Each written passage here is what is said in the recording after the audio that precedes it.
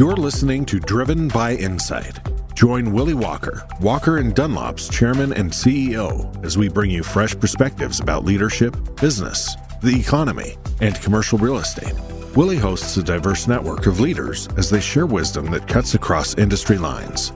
His guests are experts in their fields, from leading economists and CEOs to Harvard and Yale professors, and everything in between. Our one goal is simple: providing you with unique insights, unparalleled data, and real-time market analyses. Good morning, everyone, and welcome to another Walker Webcast. I continue to receive emails and texts about my discussion with James Kerr, author of Legacy, from 2 weeks ago. That discussion has been watched by over 67,000 people on YouTube replay. And I had someone at Denver International Airport walk up to me out of the blue last week and say that he just finished listening to the podcast on his flight from New York to Denver. While discussions like the one I had last week with Matt Kelly of JBG Smith and with Stephen today are primarily focused on the commercial real estate industry, the discussion with Kerr on culture and leadership is applicable across industries and contained lots of life lessons. Speaking of life lessons, we have Bob Glazer, renowned TED Talk speaker and Acceleration Partner founder, joining us next week. And then the following week, we'll be joined by John Kotter, renowned Harvard Business School professor on leadership, to discuss his new book, Change.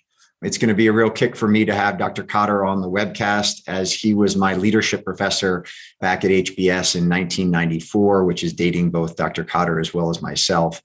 Hopefully, he won't be too critical of my leadership style during our discussion in a couple of weeks. And then in the middle of September, I'm going to do my first live Walker Webcast, interviewing with Eric Resnick, CEO of KSL Partners, to discuss the hospitality and leisure industries, as KSL owns lots of hotels, resorts, and ski areas. After having done over 60 Walker Webcasts, all remote, it will be super fun to sit down with my guest one-on-one and have an engaging, interactive discussion. So talking about engaging interaction discussions, it's a true pleasure for me to have my friend and amazing CEO, Stephen DeFrancis, joining us today. Walker & Dunlop and Cortland have grown almost in lockstep over the past decade. And Stephen and his team's amazing success have been a big part of Walker & Dunlop's success. And for that, I'm deeply grateful. Before I introduce Stephen and dive into our discussion, I want to thank Mike Altman, David Dixon, Brad Brown, Ned Stryker, and the other members of the Cortland team for all they have done to make Cortland the amazing company and partner it is. Stephen DeFrancis is the founder and CEO of Cortland. Since its founding in 2005, Cortland has expanded into a global, vertically integrated multifamily real estate investment, development, and asset management company, anchored on providing a beautiful yet affordable living environment and an enriched lifestyle to its residents. The company has adopted the unique approach of internalizing the majority of its functions dedicated to achieving those two objectives, from construction and design to product development. Stephen and his team manage a portfolio of multifamily assets located in 11 states, primarily throughout the Southeast, Midwest, and Texas. Cortland is the largest owner-operator in Atlanta and Dallas, as well as all of the state of Texas. The company employs more than 2,000 associates and owns and manages over 65,000 units today, with a current acquisition pipeline that will push that number over 70,000 by the end of the year. Cortland is a National Multifamily Housing Council Top 50 owner and manager, and is ranked as the top U.S. brand by Reputation.com. Stephen earned his bachelor's degree in real estate from the University of Georgia Terry College of Business. He is a member of the Buckhead Coalition and serves on the board of the Atlanta Neighborhood Development Partnership. He is also a member of the Real Estate Roundtable, the Urban Land Institute, and the National Multifamily Housing Council. So Stephen, first of all, welcome, and thank you for joining me. Let's back up a little bit to when you founded Cortland in 2005 as a small development firm focused on in-town development in Atlanta. And then during the great financial crisis, changing from being a local developer to focusing on acquiring and renovating communities across the country. What was it that you either saw as a macro market opportunity or something that you saw inside of Cortland that made you shift strategy? Sure. Well, first, thank you for having me. It's glad to be here.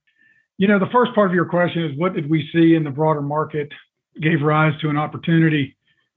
Like most of our groups in our industry, we went into the downturn, the great financial crisis in late '07. And, we thought it would be fairly short-lived.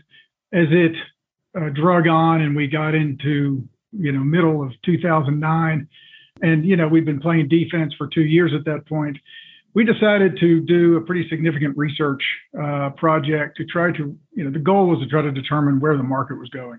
If you put yourself back at that time in mid-2009, folks were still talking about a double dip. Was the economy ever going to come back? The recovery was not as obvious as we'd like to think it would be today. So, we decided let's do this research and figure out where the market's going. And at our significantly downsized point at that time, how might Cortland participate in whatever this recovery might look like? And so, we researched really all things related to multifamily, whether it was, supply and demand in the markets that we were in at the time, the demographics, market-wise and nationally as it related to, propensity to rent.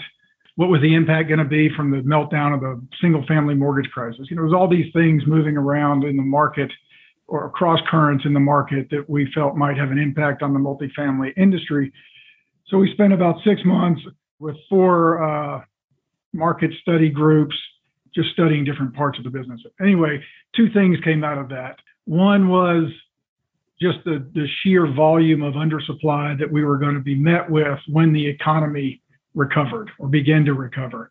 That part didn't take a lot to bite off on that. It was largely just math, the result of underdevelopment of multifamily in the Sunbelt markets in the early part of the 2000s because of the heavy focus at the time on home ownership, followed by a pretty long and protracted downturn where nothing was being developed in those markets. And so at that point, coming out of the downturn, you were looking at, between the '01 recession, the focus on the single family, and then the GFC, you were looking at, over a decade of underdevelopment of multifamily. At the same time that because of the echo boom, the demand was, growing significantly. So that just pointed to an enormous opportunity, assuming the market did recover. And we sort of felt like we had to assume the market would recover because if that didn't happen, we had a much bigger problem.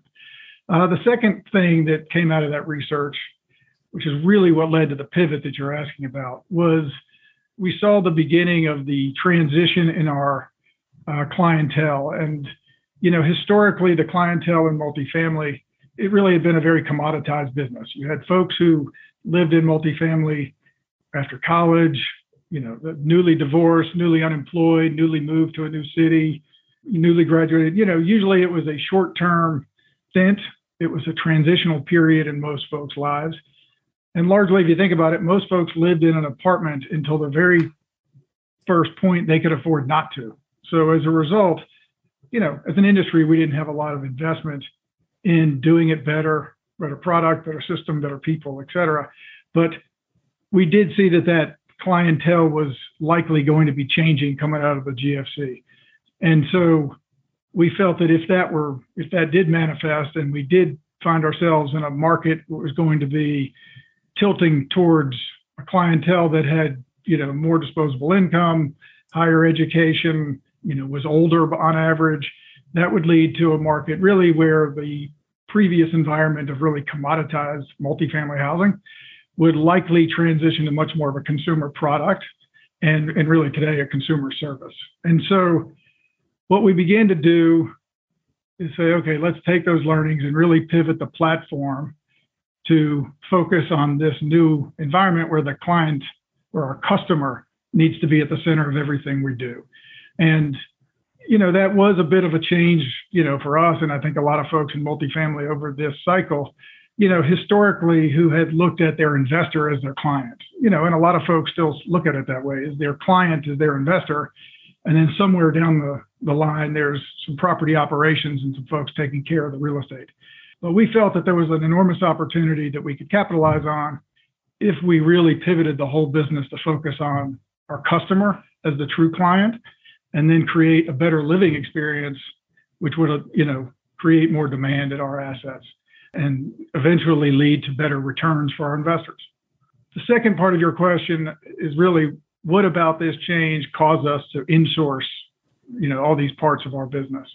And that, if you believed at that time that we were right regarding the transition in our clientele, which was great because it meant they could afford to pay more, which everybody liked. But the reality was they were going to demand a lot more from a level of service and experience than we had been used to providing in the multifamily industry.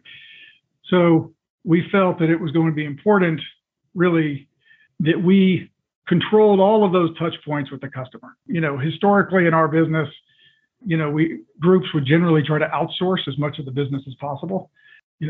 Sounded great on paper, was very efficient, and really from the 90s forward, they're, propped up this whole cottage industry of B2B vendors in the multifamily space, where you could buy almost every part of your business on a per unit basis, whether it was marketing or sales or, pest control or landscaping, all these, services you could buy on a per unit basis. But at the end of the day, it was really efficient from a execution standpoint, but it was really inefficient from a customer service standpoint, because now effectively you were, handing over that relationship with your customers to this whole cadre of third-party vendors, which inevitably, as you can imagine, just led to really poor service and poor execution.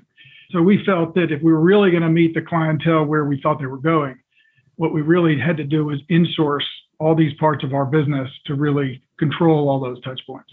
So in hindsight, and now that you've got huge scale and a big brand and incredibly successful, that all makes perfect sense. But I want to go back to 2010 when you owned, I think, 1,200 units and had a whopping 8 people inside of Cortland, or just the next year when you'd actually grown dramatically from 1,200 units to 5,000 units. But, a lot of people at that time may have seen the demographic shifts coming, thought that the demographics behind multifamily were really strong, but didn't take the component parts that you just talked about as it relates to a focus on the customer experience, a focus on stripping out costs to be vertically integrated to allow you to scale from 5,000 units up to today over 65,000 units. That to me, Stephen, is sort of where the genius happened. And I just want to understand during that period of time, what was it that you were seeing? What was the conviction that you had to invest in those two different areas? Because all of us can sit there and say, airlines want to make the flying experience better, but guess what? They have a really tough time making the economics work to make the flying experience for all of us that much better. And so they don't make it materially better. But Cortland really focused on that. And part of being able to focus on that was stripping costs out and being vertically integrated. So those two things kind of had to come together to create that better client experience. Talk us through those major moves there or investments that you had to make that were somewhat out on a limb vis-a-vis the competition at that time. Sure. Well, and you make a good point, especially back then when, we were starved for capital. Making investments in the real estate made a lot of sense. Making investments in the platform was really hard to see through to the upside of doing that. But we felt very strongly that the demand was growing and going to grow very quickly. And so we felt then if that was the case, then the next piece was, okay, how could you build a system or a machine that could create a lot of throughput? How could you really grow the business in a way that you wouldn't fall victim of growing too fast? And then while also maintaining that ability to really be best in class from a customer experience standpoint. And so it's really two pieces. It's maintaining that ability to be best to your customer, but also the ability to create the infrastructure to just process a lot of throughput. And that is really, whether it's development or acquisitions or value add, renovations, just, the whole process of creating product before you then manage and operate the product. And so we knew we had to meet both of those things, both of those objectives successfully if we were going to grow successfully. And so all of the insourcing was to be able to create a team that could work together to create the product, whether it was developed or renovated, et cetera. If you think about the way most most developments are done, or acquisitions or value add projects, they are really managed in a very bespoke basis, with an internal acquisitions person or a developer, and then external execution, whether it's design or architecture or construction management. You have all these vendors working on every project. And so instead of having much like, I would say, an assembly line would work, it's more like, you're building each one on a bespoke basis with, the project at the center, and then all these, vendors working from the outside, attached to it, like the petal to a flower. Well, that's extremely inefficient. Building buildings, renovating buildings, especially renovating buildings that are full of customers, it's fraught with peril. There's 1 million things a day that can go wrong, and generally most of them will. Whether it's delays in materials hitting the site, or a sub falls down on the job, or, units aren't ready, just you name it, there's 10,000 things that go wrong. And again, they will. And so what we felt strongly was to systemize that process, really just to allow us to be able to have a lot of throughput.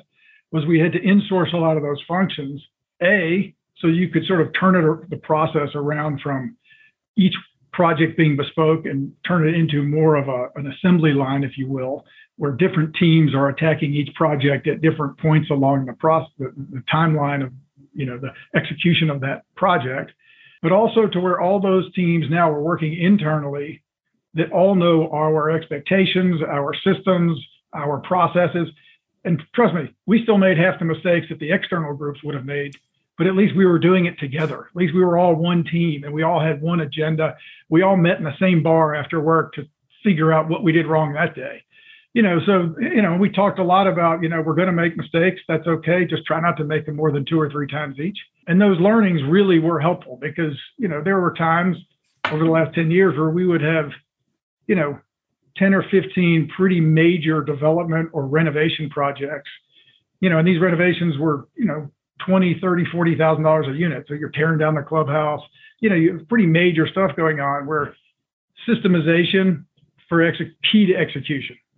And if you mess up any of those things, it just goes sideways, and we could have never done that if we had done each of those with a host of external vendor relationships, as opposed to a team internally that worked on everything. It also made that team work together. I mean, one of the things we knew early on, if we were going to be best in class at creating a living experience and customer delight, really what we had to do first was make this a best place to work. And it really, it's cliche. Everybody says it starts with the people, but it really does start with the people. And so we knew the first thing we needed to do was go build a team of really top-notch players that, were passionate about working here, passionate about what we were doing here, felt like they were invested in, and really enjoyed, working together as a team every day. And that took just tons of friction out of the process of getting the projects done and executed. But then even more importantly, when you move to operations, as long as you take care of the people, they'll take care of your customers. But it just, you have to set up the infrastructure and the culture of being an associate first organization if you're ever going to be best in class at customer service or customer experience. So given the competitiveness for LP investments and capital out there, in those early days when you were going and buying properties, you were obviously in a very competitive market. You're paying market prices for assets. You're investing in not only the asset, but also all the infrastructure at Cortland. I'm assuming you had to get market returns for your LPs, but your GP return dragged as you were investing in the business. I find it to be very interesting because a lot of people who get in the acquisition rehab space who raise money from third parties, they focus on their returns to their investors, and then they're also their own returns, and they end up putting a lot of money into their own back pocket in those early days rather than reinvesting in the company. And what you just talked through, Stephen, was how you had this longer term focus and continued to plow money back into creating the team and insourcing a lot of those activities that you could have bought from third-party vendors at a much cheaper cost to the GP. But at the same time, you had this long-term vision of creating the Cortland that you've actually created. Well, we have learned over, we had a lot of learnings along the way. Back when we got started, really doing this heavy value add, really no investor wanted to do it. And, Willie, as you're aware, based upon a lot of the work we've done together, in those early years, we were raising almost all of the LP capital through a preferred structure. Because frankly, the LPs thought what we were doing made no sense. They thought it was nuts to spend that much money on a renovation of an existing project. There were a lot of nights where I was like, maybe they're right. But, so we raised most of that capital in a preferred structure. And, we looked like geniuses at the end because the market went up so much. But we certainly didn't do it because we were smart. We did it because that was the capital that was available. And we knew, and we also structured, as I know you're aware, with our GP funds, we gave some very rich returns to our GP investors. And really that, we knew we had to be best to our customers and create an experience and then a brand that would allow us to be, have a premium pricing structure, and create better returns. But we also knew those better returns we had to give up in the early days and pay more for the capital because most of the investors, frankly, thought what we were doing in the early part of the cycle didn't make a lot of sense. But, I don't know if we were really convicted or just really crazy, but we stuck to it and, kept building the machine around that model. One of the most interesting things you talked about brand there, Stephen, and the customer experience. I've seen the numbers as it relates to how you've been able to build the Cortland brand. There are plenty of people in the multifamily industry who say brands make a difference in hospitality when you go stay at a Marriott versus a Hyatt or whatever else, but that because of the nature of multifamily, someone doesn't arrive somewhere and say, I've got to go find a Cortland asset to live in when they move from Atlanta to Dallas. And I think you've actually proved that wrong. Yeah, no, we felt the brand was very important. It took us a while to really start rolling out the brand. We started with no brand, and that was largely because early on, the first 50-ish assets we bought in this cycle were all REO, whether they were foreclosures or the LP had kicked out the GP. They were all broken in some manner.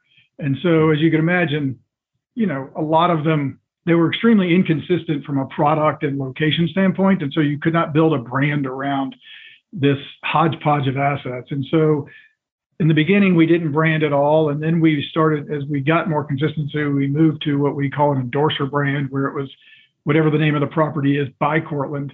And then once we had, a lot of consistency amongst the assets, we moved to a true branding structure where every property is branded with our name.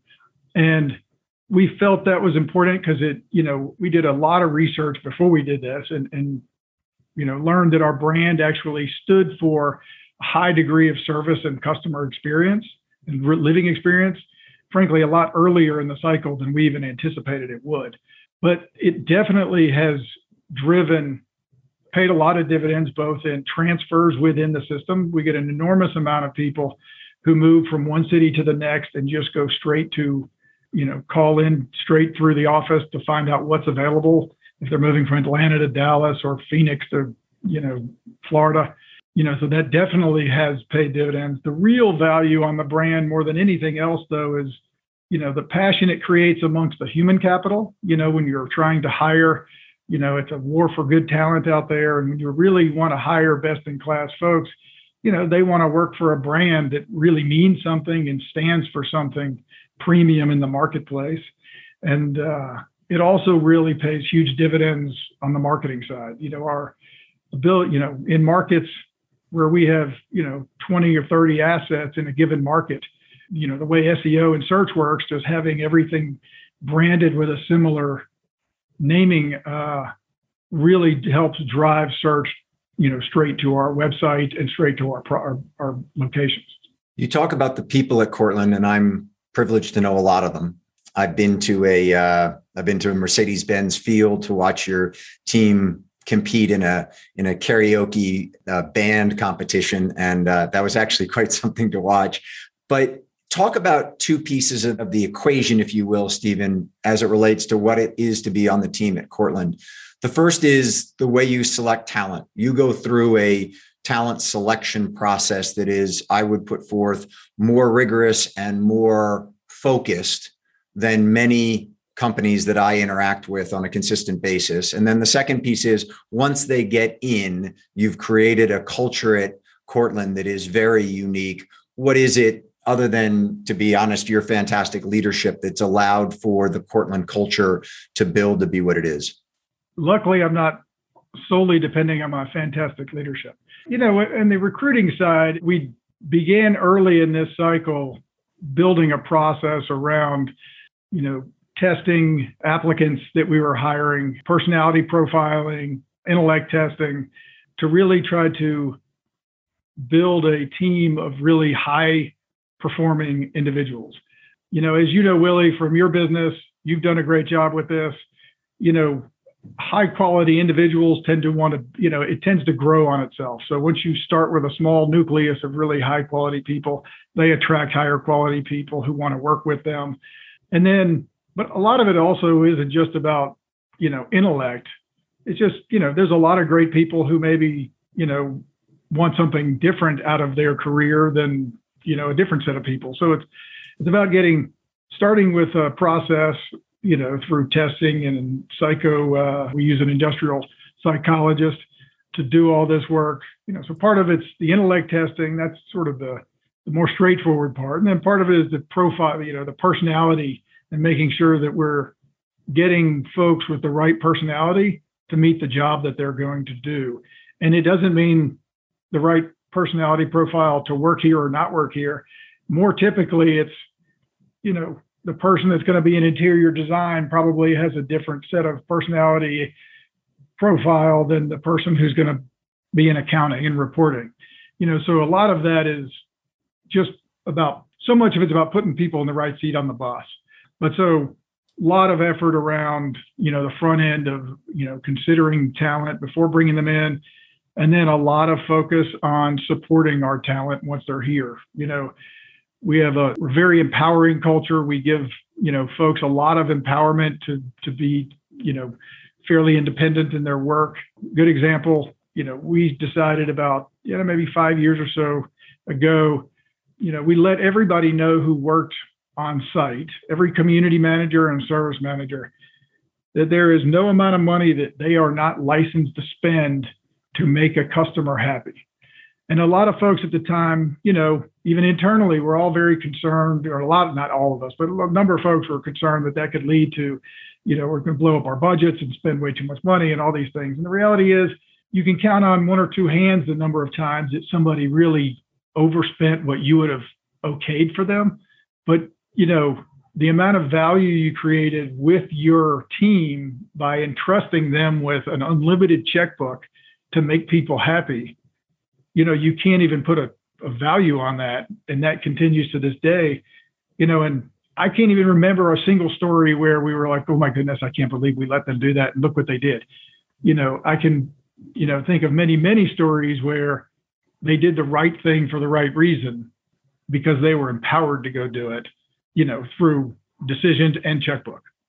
One of the things that you talked about standardization in the sense of the experience from a client standpoint. You've also standardized a lot as it relates to the, if you will, fit and finish of a Cortland property. And you've standardized on lock systems, you've standardized on HVAC systems that have allowed you to have property managers who typically, let's just say it was a property manager who lived in Atlanta, had done their stint being a property manager on a Cortland asset.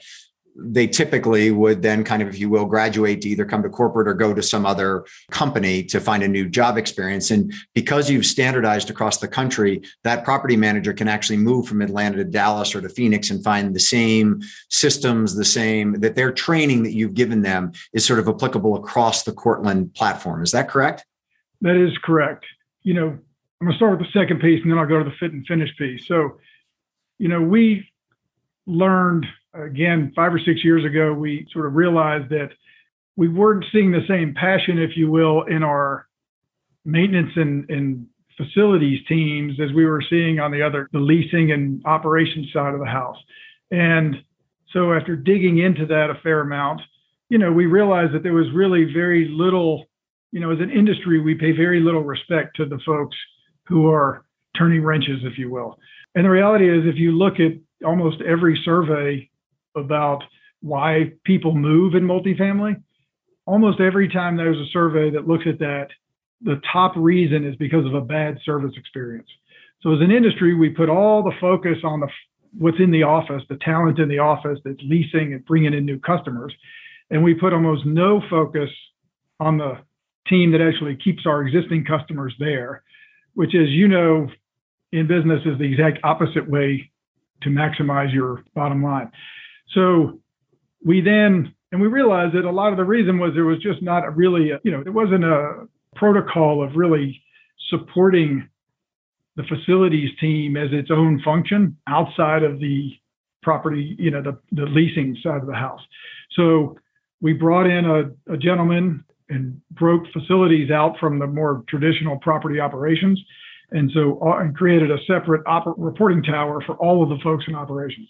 We then were able to start, investing in those folks, training them better, creating better pathways for them, career pathways, so they didn't feel like they were just going to be, the service manager of location 22 forever, which then creates more energy, as you can imagine, within that group. You can then attract, higher quality folks. And so then once you got the team right was the first piece. And then the next piece was starting to standardize training process. We're moving now into sensors and putting sensors in the equipment so we can start to get proactive, messaging when things are going to fail instead of waiting until they fail. To your point you made, we've been systemizing appliances and fixtures and plumbing fixtures and all these things. So, you get as much systemization as possible, which makes, nothing will make the service team's job easier is when things don't break. So if you start by spending a little more on the product itself, which is pennies, literally pennies in the stuff we're talking about, then you have a much lower failure rate and then a better system of maintaining that product. So, when you have something that's been repaired 3 times for the same problem, you're probably going to have an issue. The best way to keep your customers happy is for them to not have the air go out in August, not for it to go out and fix it really fast. It's fixing it fast is better than not fixing it at all. But if it never broke, that's the best thing. And so a lot of the system and work we're doing around is preventative maintenance and, systemizing all of that process to keep that stuff from happening. As it relates to the first part of your question, the fit and finish side for our customers, not everybody can afford to move into a brand new high-rise apartment. But I would argue that almost everybody has pride in where they live almost and really wants to live in a nice place. It doesn't have to be brand new. It doesn't have to be perfect, but everybody wants to have pride in their place that they live. And so a lot of what we set about to do earlier, back 7 or 8, 10 years ago was how can we use this value add machine to create really high quality and high touch finish and high touch experience for folks at a price that is affordable. And, that was a result of a fair amount of research where it was pretty clear that despite, the huge boom and, folks moving in town in the early part of the, 2010 decade, and the urban renaissance, which was great, but it just meant that instead of 100% of the new growth being in the suburbs, it was 85% of the new household growth is in the suburbs. You still had the vast majority of household growth taking place in the suburbs where folks were, not making the same type of wages as the folks who were moving into these new in-town developments. And so the trick for us was how do you create this really high quality product and finish at a price that's affordable? And that was part of the, the rationale behind us insourcing our interior design team, which allowed us to create the building materials business, which then led us over to Asia to create, the materials sourcing part of the business, and then pair that with the construction and execution piece, really to systemize that product delivery at a really high quality, but a very affordable price. So I remember walking into your offices, I want to say it was probably around 2015, maybe 2016. And there was a projection up on the wall in the analyst bullpen that had ships literally on the Pacific Ocean where you could track the ships that were bringing across the materials that were going to go into Cortland buildings that you were rehabbing. That's a big step from 2005 being focused on developing multifamily properties in Atlanta, Georgia. Talk about the move to vertically integrate and going and making partnerships with the OEMs over in China that A, allowed you to standardize product, and B, cut your costs dramatically. Well, I'll tell you how it started. Again, we were trying to figure out how to build this machine to create really high quality product, very affordable price, very little volatility in the delivery schedule, et cetera. So because of the challenge of getting really good design talent on a third-party basis early in this cycle, and again, that's because, early in the cycle, we were buying and renovating assets that were all foreclosures, and many of those assets we paid sub $15,000 a unit. So, this was not the same type of profile we're working on today. And as you can imagine, if you were, an interior design professional, getting the Cortland project to renovate a property that they had just paid, $10,000 a unit to buy, and we're going to spend $15,000. Like, it wasn't the high glamour project. So after a while of fighting that battle, we finally decided to, we hired Darla Dillon, who was working for one of the companies that we had hired on a third-party basis. And I'll never forget, we were like, okay, Darla's coming in. She's going to do all of our interior design, 100% of it. And we're going to have it, no problem. That team, by the way, is now about 40 people, and we're still always struggling to stay current, just to keep up. But anyway, so once we brought that in-house, we then realized that we could do a better job on the material side. And so Darla partnered with Clay Landers, who runs our construction group, and they started working with an importer to, again, we were not going directly to Asia to source materials. We were working with an importer to cut out sort of some of the middlemen on this side. And like a lot of things, that worked great until it didn't. Worked really well for a few jobs, and then all of a sudden the stuff was delivering more and more slowly, and then that guy disappeared. So Clay and a wonderful gentleman on his team named Walter Hudson got on a plane and flew to China to find our missing cabinets and counters at the time. And, neither of them had ever been there, had no idea what they were getting into, but we're going to go figure this out. And it literally was sort of that silly.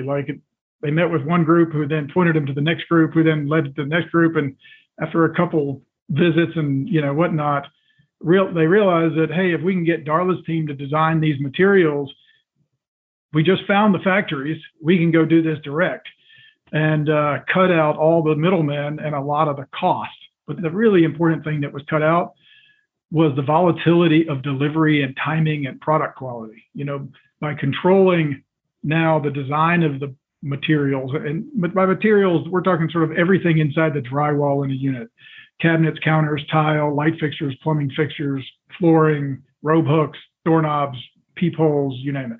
Controlling that process, you now could control the quality of the product. And when I'd say is pennies, I mentioned this earlier, the difference in a really high quality fixture and versus the lowest builder grade stuff we were used to seeing, it was literally single percent cost difference, because you spent so much of the landed cost in the US went to logistics and shipping and whatnot, that, the amount of cost that went into the actual product was really, pretty small. And so it barely moved the needle to go from really low grade to really high grade. Well, so first of all was product design quality. Second was product quality, how long will that product last?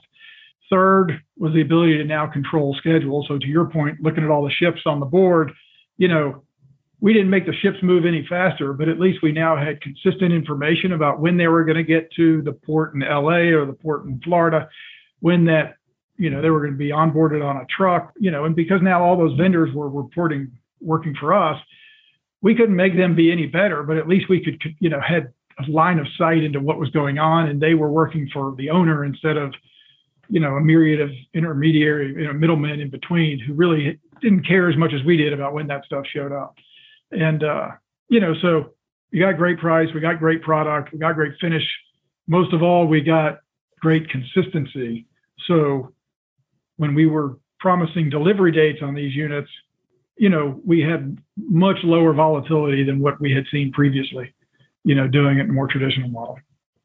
And is that, given the supply chain issues going on today, are those relationships and controlling that process a competitive advantage right now, this time in the cycle, given the pandemic and how backed up supply chains are? Yes, it's been extremely helpful. And in fact, since the pandemic started in March last year, we have delivered about 7,500 units to date.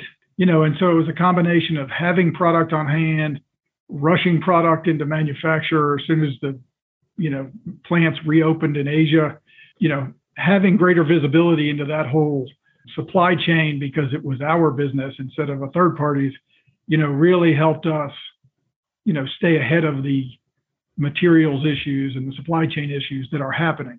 We are definitely being impacted by those supply chain issues. So I'm not going to say they're not happening, but because we're so much closer to what's going on, we're much closer to the head of the line. So as things, moving around and expectations are moving around, we can adjust on our side so it doesn't slow us down in what we're doing over here. So your brand, your customer experience, and your cost of renovation are all competitive advantages that allow Cortland to pay higher for an asset, lower your cost of rehab, and then be able to make up for it in the rents you can charge, because the combination of lower cost on the rehab and then also the brand on the rents allows you to have a unique competitive positioning as it relates to acquisitions. The market today is as white hot as we've ever seen it, Stephen. You know that very well. My team is showing your team. I think your team is underwritten. I think Altman said to me, in the last 3 years, the acquisitions team at Cortland has underwritten something over 2,500 assets. It's a wildly competitive marketplace right now, and you're seeing cap rates continue to chink down. You just raised your fifth closed-end fund. You've got a number of open-end funds, so you're raising a lot of capital. What's your view on the overall market right now as it relates to sort of supply and demand and where pricing is and the ability to continue to get the returns that Cortland has been so successful at producing? Well, obviously there is an enormous amount of capital looking to get into multifamily, which is, what's driving down the cap rate environment. As cap rates continue to tick down, we're getting closer and closer to zero. So, at some point they can't go any lower intuitively.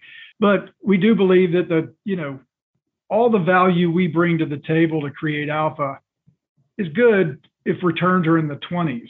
They're better in the teens. They're really, really good, when they hit single digit returns, because the alpha we're creating is somewhat consistent regardless.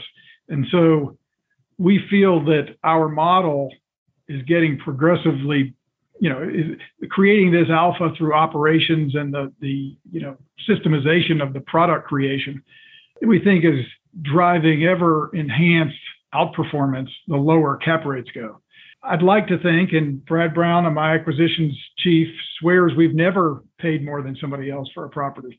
But to your point about all the stuff we've underwritten, what we decided, a number of years ago was to invest in a bigger team so we could put an investment team in really each of the markets that we're in. So we weren't trying to do all this acquisition from a central location where we really didn't have the local market knowledge that we would like to have. And so, we probably have 50 some odd people on the investment team, and they are spread out across the markets where we're operating in the US. And, so that allows us to underwrite, a huge volume of potential opportunities. It's really inefficient. Over the last 3 years, we've closed on 4% of the assets we've underwritten. But at the end of the day, if we, take the learnings we're having through our existing portfolio in each of these markets, and the learnings we get from the 96% of the assets that we lose on, but we underwrote and got all the data from, and then maintain all of that in a dynamic database, and then use a good, strong local team that can take that data and take what they know about what's going on in their market, in every part of their market every day. It just allows us to be better at choosing where to lean into what we're offering versus just throwing a dart at a board and hoping that this deal works. And it allows us to be so much smarter when we're underwriting new opportunities, which at the end of the day works to the benefit of our investors because it gives us less volatility on the outcome of the return. if you're only successful, and by only, it's a very relative term, on 4% of the deals that you underwrite, any thoughts about taking the model that you've so incredibly built and applying it to either other asset classes inside of multi or other commercial real estate asset classes? I can only imagine, Stephen, that during the pandemic, as hotels and office buildings were sort of sitting on the sidelines and weren't trading because nobody really wanted them, there were opportunities for you to step in and use your ACK rehab capabilities to convert a hotel, for instance, into a multifamily property. Did you focus on that at all? And then on the broader question, any thoughts about taking the model and expanding it out? Yeah, at this time, there's no real, we haven't thought about expanding beyond housing. Most of the places where I've made mistakes or when I tried to do something that wasn't housing. As I've learned along the way, stick to what you know, or at least what you think you know. As it relates to other types of housing, we have looked at whether it's student housing or senior housing.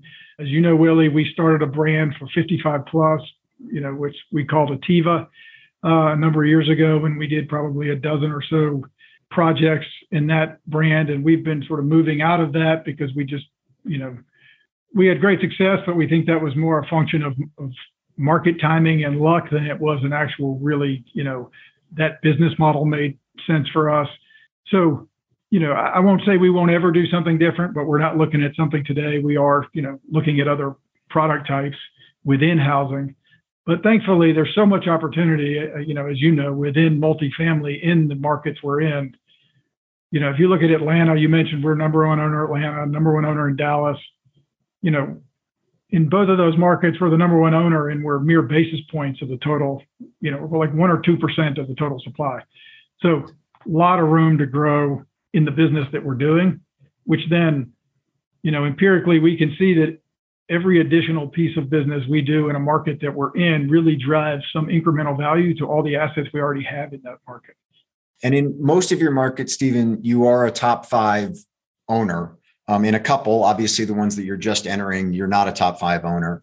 But is it fundamental to your business strategy to gain those economies of scale in a given city? Or as you get bigger and bigger, do you have the ability to sort of centrally manage everything and be able to have 1 or 2 assets in a given market and just be happy that you're in, I'll just pick a market, Charlotte, North Carolina, with 1 or 2 assets, even though you might not be a top 5 owner in Charlotte?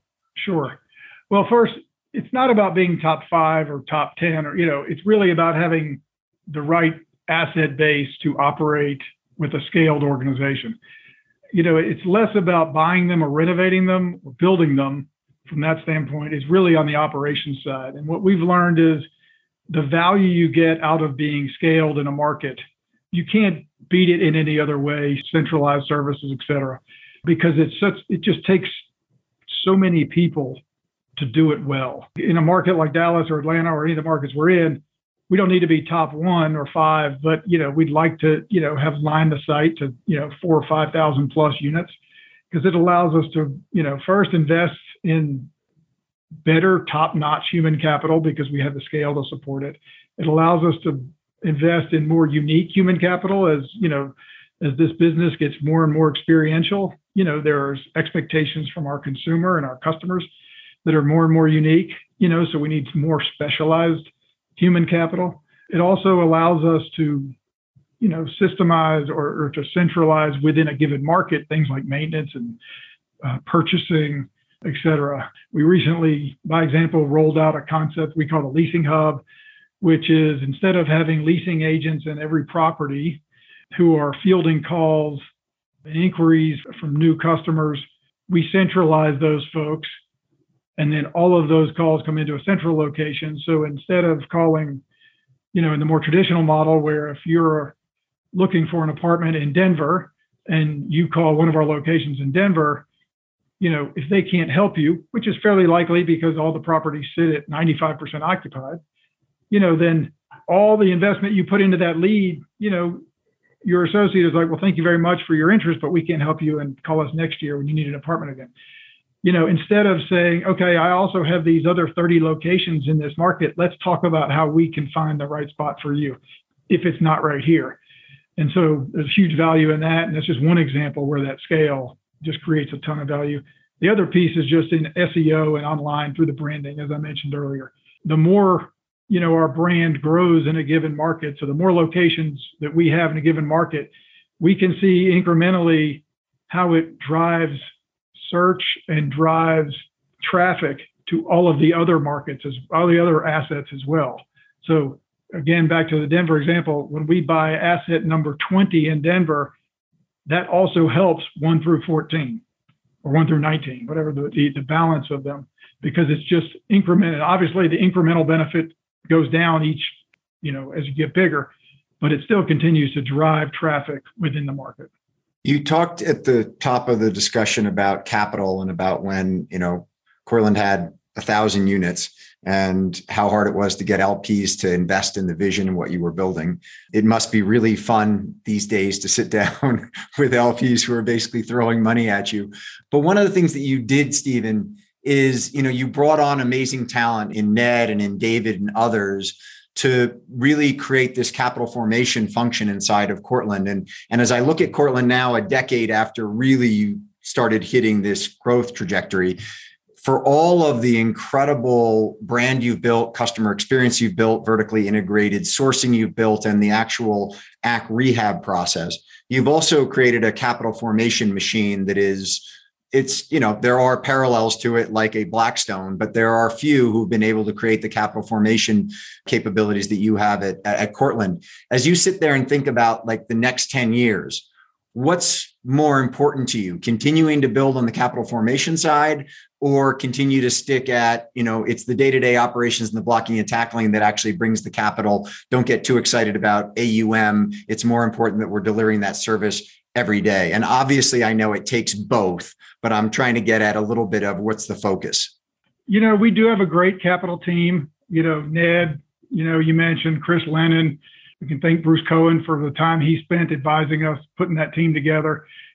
That team actually started, Ned joined us a number of years ago, but then as we really wanted to grow in the fund business, we talked to a number of groups, a number of placement agents. And really how we ended up building an internal team is all the placement agents we talked to were in complete agreement that there was no need for another multifamily manager. So talk about a kick to the pride. I couldn't even pay them to represent us. It makes two of us.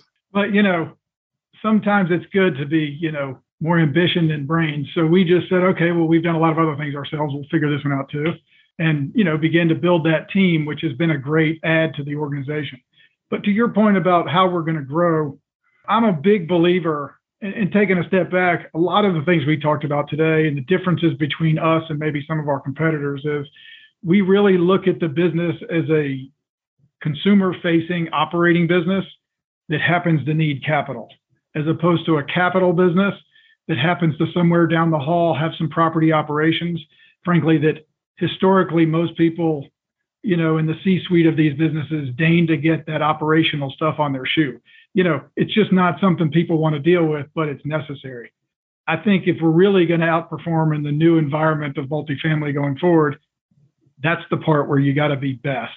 And so that's really where we, have put most of our resource allocation building into the platform and want to continue to be able to outperform, because we feel strongly that the worst thing we could do, after having a good round of fundraising is then let our returns start to slide because we lose focus on really what's important in the business.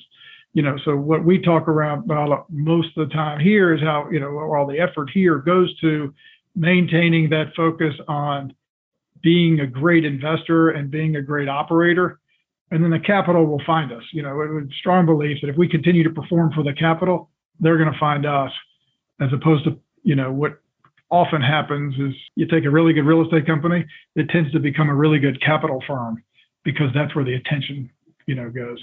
So as long as I'm here, we'll focus on the operations. As you think back over the last decade, take yourself back to 2010, the amount of scale that you've created, which is along with scale success, the decisions you get to make today are very different decisions than you made a decade ago. What's the best part of that? And what's the worst part of that? I would say the best part is if you believe the idea that the industry is moving to more of a long-term, more of an operating cadence that creates return, as opposed to, something more typical to what it has been, where it's buy an asset and sell it. It's a portfolio churn that creates return. I think what is so much easier today for us, having created the capital structure that we have, really two things. We created the capital structure and built the infrastructure to where now we're not relying on all these external parties for every project. And it just makes us so much better at the execution side of our business, because we're not having to go line up 10,000 moving parts, whether it's a committee approval for this external LP or a contractor or a construction and bonding agent, or all these different things that you have to line up when you have no control over your capital. So having built the capital infrastructure to get capital that we then, have control over, at the same time of building the execution infrastructure to perform for that capital. I loved it 10 years ago. It was fun every day. Today, it's just a different type of fun because there's not nearly as many. You can do more and do it better because each thing is systemized so much better. And anything on the downside as it relates to anything from the small company touch and feel that you miss, or anything that sort of says, man, I wish I could go back to doing that, but my job today just doesn't allow me to do it?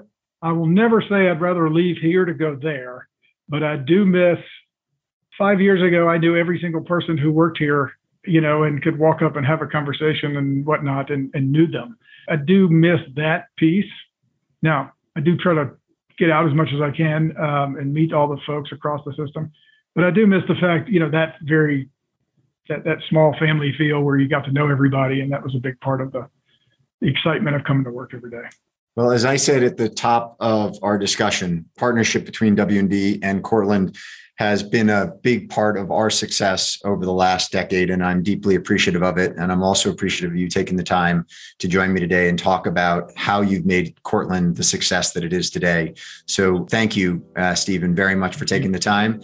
To everyone who listened in today, I hope you enjoyed our discussion, and I look forward to seeing everyone back next Wednesday on another version of the Walker Webcast. Thanks, and have a great day. Thank you, Stephen. Thank you. Take care. Take care.